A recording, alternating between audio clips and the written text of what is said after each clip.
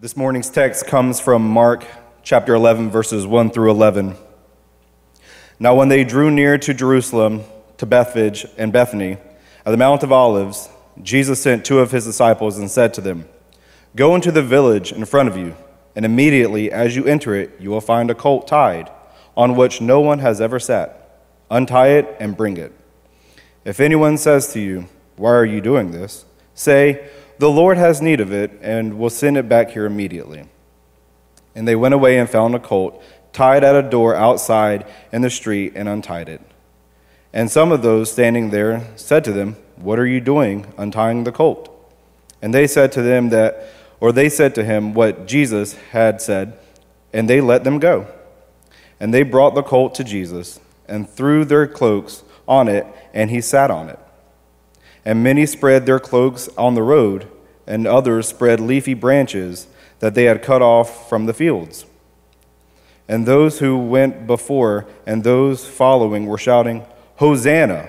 Blessed is he who comes in the name of the Lord. Blessed is the kingdom of our father David. Hosanna in the highest." And he entered Jerusalem and went into the temple. And when he had looked around at everything, as it was already late, he went out to Bethany with the 12. This is the word of the Lord. Thank you, Jacob. As I said at the very beginning of the service, I miss you all so terribly. I miss being with you. I miss the hugs and the high fives and having lunch together. I think during this season of social distancing, I think it is helping us feel how important community really is. We miss being together.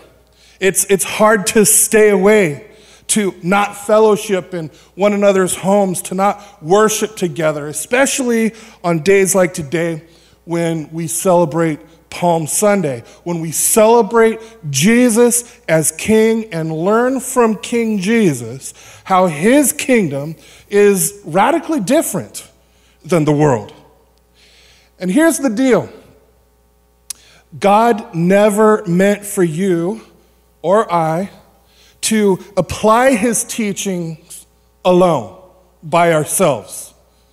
He never intended for us to just apply them to our individual lives.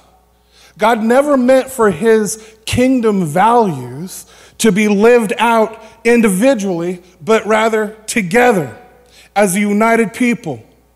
And social distancing is difficult because it's supposed to be. God created us for community. King Jesus says that you are a city on a hill. One person is not a city. Jesus is saying that I came to establish a community, a new city, a distinct group of people. And your purpose is to live out my kingdom values in community to show the world the beauty of being a part of the people of God. St. Augustine said that there is the city of God and the city of man. Jesus calls us to be God's new city within San Diego County, to be an alternative community, to be a counterculture, to be a city set on a hill that lives in a radically different way that demonstrates to the world what it means to live in the light of God's truth and grace. And this happens in diverse community, not individually. Today for Palm Sunday, I want to illustrate how different it is. The passage that we just read, that the basis for Palm Sunday, shows us how the idea or the value of greatness in the kingdom of God is radically different than the world's idea of greatness. In the city of man, we usually think of a great military leader or a great businessman or a great politician or a great athlete or a great entertainer. Those are the people that the world celebrates. Those are the people that the world values. Those are the people that the world honors. And so we get their autograph. They write their name on a piece of paper or a hat or something. We take it home, cherish it, show our friends, and we think it's so great. But it's also kind of weird. In our text, we see a radically different picture of greatness. We see Lord Almighty riding on a donkey. Every year we go to Palm Sunday and we read this passage about our Lord on a donkey, and every year it's just bizarre. It's a bizarre picture on its own because we need to have a fuller understanding of what true greatness is. So, if you are taking notes, our first main point is this: true greatness requires majesty. The central figure on Palm Sunday is the king on a donkey. Now, this is brilliant. Jesus is deliberately making a statement here. And Jesus' greatness is seen in the fact that Jesus comes to us as the true king. That's your first subpoint there. Jesus comes to us as our true king, the true king. And so what's the deal with the donkey? I mean, it's kind of embarrassing. And so it makes you wonder that maybe this is about humility. And I would say, yes, that's partly it. But it's so much more than that. We got to see this donkey within the big picture. Now, here's what I want you to, what we need to remember. All of us need to remember. With all the books of the Bible, all of them together create one story. The Bible is one story. And it's in this story of the Bible, from Genesis to Revelation, it's within that story that you find your story. It's where you find your identity. You need to understand that the story you read in the scriptures, you are part of that same story right now. I'm wondering if you ever think about that you're part of the same story that we read in the scriptures. And go to the beginning of your story. At the beginning of your story, Adam and Eve have greatness. Our first parents have greatness. They're living with God, and they share in God's greatness.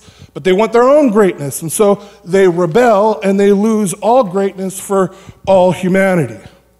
Now, have you ever wondered why you long for greatness? Why you want greatness either in the eyes of the world or the eyes of your peers, or maybe you say, I don't care what anybody else thinks about you, about me. You say, maybe I just want greatness in my own eyes. I want to feel good about myself. Why do we want that? Well, if we're supposed to be nothing but a pile of evolved gunk, why would we long for greatness at all?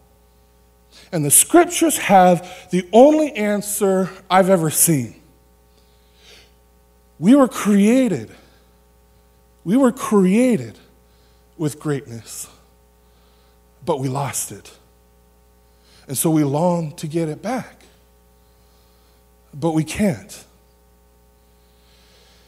After the great fall of humankind in Genesis 3:15, God promises to send someone who will deliver us from sin, deliver us from death, and restore us to greatness with God. And the Old Testament is filled with promises and previews of this promised deliverer who will defeat the enemy, who will deliver God's people from bondage and oppression, who will restore us to the presence of God and his greatness. And people like Moses and Joshua and Deborah and Gideon and Samson and David, they all point to the Messiah who is to come. And in the Old Testament, the prophet Zechariah foretells our Messiah's arrival. In chapter 9, we read that the Messiah will put an end to war. He will proclaim peace to the nations. He will set his people free. He will restore us to greatness. And he tells us how to recognize this great Messiah who will do all of this for us. And he writes, Zechariah writes this. He says, "Rejoice greatly, O daughter of Zion. Shout, O daughter of Jerusalem. Behold, your king comes to you. He is just and having salvation, lowly and riding on a donkey." And on Palm Sunday, Jesus fulfills this promise made way back then in the Old Testament. Jesus, right here, is recognized as king in the fulfillment of this prophecy, that God makes good on his promise to send the deliverer. Now, in our scene in the text that we read, the crowd is following him because they understand that they've seen his miracles, or they heard about his miracles, like raising Lazarus from the dead, and they're marching with Jesus to Jerusalem, and they're spreading out their cloaks and branches on the road before him. And then a huge crowd that was already in Jerusalem for the Passover hears about this, and then they go out to meet him. And as the two crowds combined, they just explode into celebration. And they're shouting and singing the words of Psalm 118. Hosanna, which means save or save now. They're referring to this promised deliverance. Hosanna, blessed is he who comes in the name of the Lord. Blessed is the coming kingdom of our father David. Hosanna in the highest. So what this crowd is doing is they are proclaiming Jesus as the promised messianic king who's come to save their people from their oppressors, the Roman occupying forces. That's what they thought he was going to do. They had their own understanding of what the Messiah was all about. So Jesus rides in, showing us that he's come to us as king. And then your second subpoint is this: Jesus comes to us as Lord of all. Jesus sends the disciples to commandeer his ride. Now imagine somebody walking up to your car in the grocery store parking lot, starting it up, and driving away. And you're standing right there. That actually happened to me the other day at Major Market. And then I realized that it was not my car. It just looked exactly like my car. And I was like, "What are you doing with my car?" And these people are saying, "What are you doing with my donkey?" And the disciples say, "The Lord has need of it." And they say, "Oh, okay." They recognize that he has a claim on everything, that he is Lord. And the scriptures promise that the Messiah is the Lord. John the Baptist, quoting Isaiah the prophet, proclaims, "Prepare the way of the Lord." You know, we were so desperate, we couldn't do anything about it. Only God can save. Only the Lord can do that. And the promises are so great that only God can fulfill them. Zechariah goes on to say in chapter 12, "On that day, the Lord will shield those who live in Jerusalem, so that the feeblest among them will be like David, and the house of David will be like God." In the day of God's salvation, he's saying, the weakest of us will be like David. And what will the king be like? He will be God himself. God came to earth in Bethlehem, lying in a manger. God entered Jerusalem riding on a donkey. True greatness is marked by true majesty. Our second point. True greatness requires humility. True greatness requires humility. Jesus enters Jerusalem as this triumphant king, not on a war horse, but on a donkey. And a donkey is a humble animal, right? To insult somebody, you could call them a donkey, or the other name for a donkey. Why did Jesus come to us in humility like this? Well, because Jesus came to us to die for us. That's your subpoint for this one. Jesus came to us to die for us. You know, we read in the Gospels that Jesus wept over Jerusalem because his people rejected him. They rejected the Lord of the covenant. And the covenant calls for judgment if we break it. But instead, God himself comes to us not to bring judgment, but to bear judgment for us. Again, Zechariah said, because of the blood of my covenant with you, I will free your prisoners from the water pit.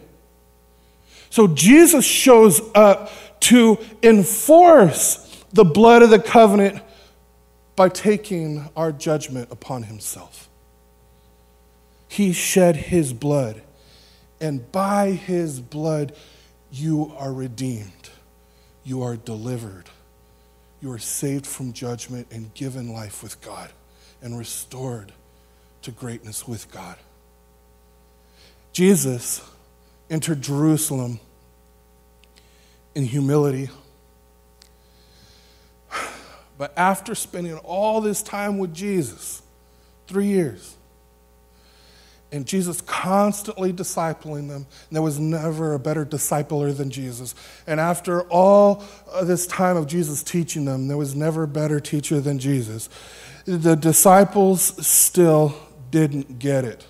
And I'm pretty sure, I know that I wouldn't either. There's so many examples that display how they did not get it. Jesus had just told his disciples that he was going to Jerusalem to die. And the next thing we read is the disciples arguing about being the greatest in the kingdom of God. So Jesus calls a little kid over and says, whoever humbles himself like this little child is the greatest in the kingdom of God. And then when the disciples see a man driving out demons in Jesus' name, they rebuke him because he's not one of them. They were jealous. And when some parents were bringing little children to Jesus, the disciples rebuked them too. Jesus is too busy for these little brats. This is right after Jesus told them to humble themselves like a child.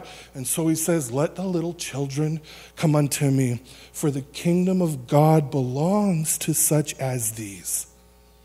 And immediately after that, the rich young ruler comes to Jesus, and when he's unwilling to give up his riches to follow Jesus, Jesus says, it is hard for rich people to enter the kingdom of God. And the disciples are shocked. If it's hard for the rich to get in, then who can? I mean, aren't the rich the great people that we should all be like and emulate? And Peter catches on and tries to get some extra credit. He says, Lord, I left everything to follow you. The rich young ruler wouldn't, but I did. And Jesus basically says, it doesn't work like that, Peter. It is not a competition.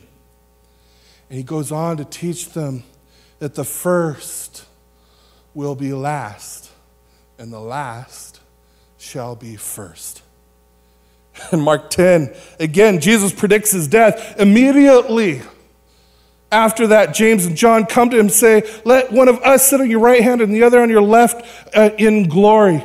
And then when the other disciples hear about this, they get annoyed. I mean, they wanted to be the greatest. It's not fair. And so they're just kind of bickering and arguing over being the greatest all over again. And so Jesus teaches them, whoever wants to be great among you must be a servant. And whoever wants to be first must be a slave of all.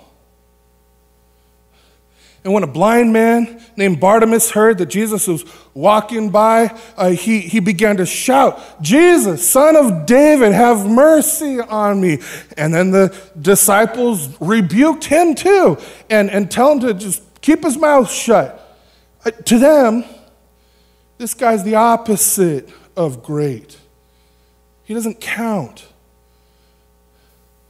But the Lord, King Jesus, stops and heals him. Luke tells us at the Last Supper, Jesus speaks of his death, and again, an argument breaks out over who's the greatest. I mean, after all of these examples, one after another, back to back, I mean, can you believe that they just still didn't get it?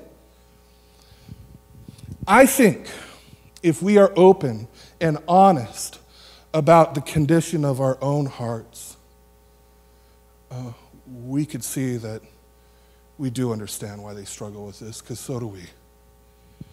We get jealous when others succeed, or we feel hurt when we don't get the recognition that we think we should get, or we play the comparison game. I mean, we can understand the struggle of these disciples if we just take a minute to think about it and evaluate our own hearts. So they're going to Jerusalem. They hear the people shouting and thinking, this is awesome. They see that all of these people see that he is the Messiah. We're finally going to triumph. We're going to sit on his right hand and left. It's happening. Push the kids out of the way. Tell blind Bartimaeus to stop yelling. And it's just all so wrong and upside down and messed up because they still don't get it. And here's why. And here's why we often don't get it. They didn't understand the cross. They didn't see the value of the cross. They didn't understand the necessity of the cross. They didn't see what the cross accomplishes. The way the kingdom is established and built is not by Jesus riding in on a war horse. It is not by Jesus calling down 12 legions of angels to wipe out the Roman Empire. It is by Jesus showing the love of God by giving his life as a ransom for many. They weren't looking for that, and so often we don't either. The disciples were thinking politically, not spiritually. It's city of man thinking instead of city of God thinking. Jesus shows up to pay the price for our sin, defeat the enemy, deliver us from sin and death, and to restore us to fellowship with God. And I think it's especially important to remember, especially during an election year, to remember that Jesus did not say, you are great Americans or great Republicans or great Democrats. No, what he said was, you are a city set on a hill. That is your identity. And it looks different living that out. It looks different than the way everybody else lives it out. What's it look like for us as a church together to live as the city of God in San Diego? I'm telling you, it looks completely different than if we live as the city of man. In America, especially during election year, city of man thinking often looks primarily to politics to make a difference. City of God thinking primarily looks to the gospel and God's kingdom. Now, please don't put words in my mouth. Don't misunderstand me. Civic engagement can be good and useful and responsible to advance God's goodness and grace in the world. But just remember that we have this inclination to make good things into God things. To have a functional faith, maybe a theoretical faith in Jesus and the gospel, and a functional faith in something else that is good. And then it just all blows up and backfires, and we end up being a horrible witness to a world who needs the love, truth, grace of God. Being God's new city means that together we live out a totally alternative approach to greatness. For example, we will not be impressed by riches. We will not be impressed by power. We will not be impressed by the majority. We will be impressed by people the majority says don't count. Children, poor, handicapped, refugees, elderly, homeless. And we will value them. If we're living in the city of God, we will value them because the kingdom of God belongs to such as these. And we have much to learn from them. And if we're living as a city of God, we'll be willing to serve others in lowly ways and unseen ways. And so many of you, I'm so encouraged by so many of you because so many of you are already doing that. Many of you served, just this last weekend, many of you served over 300 families by providing them with food. You blessed them. You shared God's mercy, His provision, and grace with them. And that's just one example. I want you to know there are countless ways that you can serve others. And you do. So I want to encourage you to keep it up. And if we're living as the city of God, we will enthusiastically worship this King who rode in on a donkey. And we will join the children by singing Hosanna, because greatness in God's new city is Jesus. He is the hero of the story, and we praise Him for being our true King. And the only way to be God's new city here in San Diego is to understand the cross, to value the cross, to cherish what it accomplishes. But we miss it or forget it so easily because of two things. One is pride. We think that we've got things figured out and maybe everybody else should be as enlightened as we are. Other people should be like us because we are so exceptional. We belong at the center stage to run things. We deserve the spotlight and the applause and the glory. So there's pride that we just totally miss the cross. And the other is insecurity. We're desperately trying to convince ourselves and others that we're not losers. We're striving to be someone of significance. So it's pride and security that cause us to miss the value of the cross, the significance of the cross. Which one is it for you? Is it pride or is it insecurity that usually gets you? Or maybe like me, you manage to have a combination of both. Or maybe you are defensive and reject that you are either one. And that's just denial. See, only the cross can save you. The cross replaces pride with humility because the cross says, this is what God thinks about your greatness.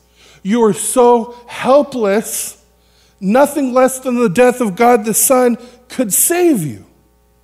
And the cross replaces insecurity with, I think, majestic confidence, because the cross says, this is how much God loves you. He gave his life for you. Now you have true and infinite greatness in Christ. You know, that's why we worship Jesus in songs like we're singing this morning. This morning we sang, all praise to him whose love is seen in Christ the Son, the servant king, who left behind his glorious throne to pay the ransom for his own. All praise to him who humbly came to bear our sorrow, sin, and shame, who lived to die, who died to rise, the all-sufficient sacrifice. Man, especially times like these, that we need to be worshiping King Jesus. I want to close by encouraging you with this. When you are tempted to think of greatness like those in the city of man, remember the cross. It will turn your thinking about greatness upside down. Because if you get the cross says the way to find your life is to lose it. The way to be first is to be last. The way up is down. The greatest of all is the servant of all. Amen? Amen. Would you bow your heads with me?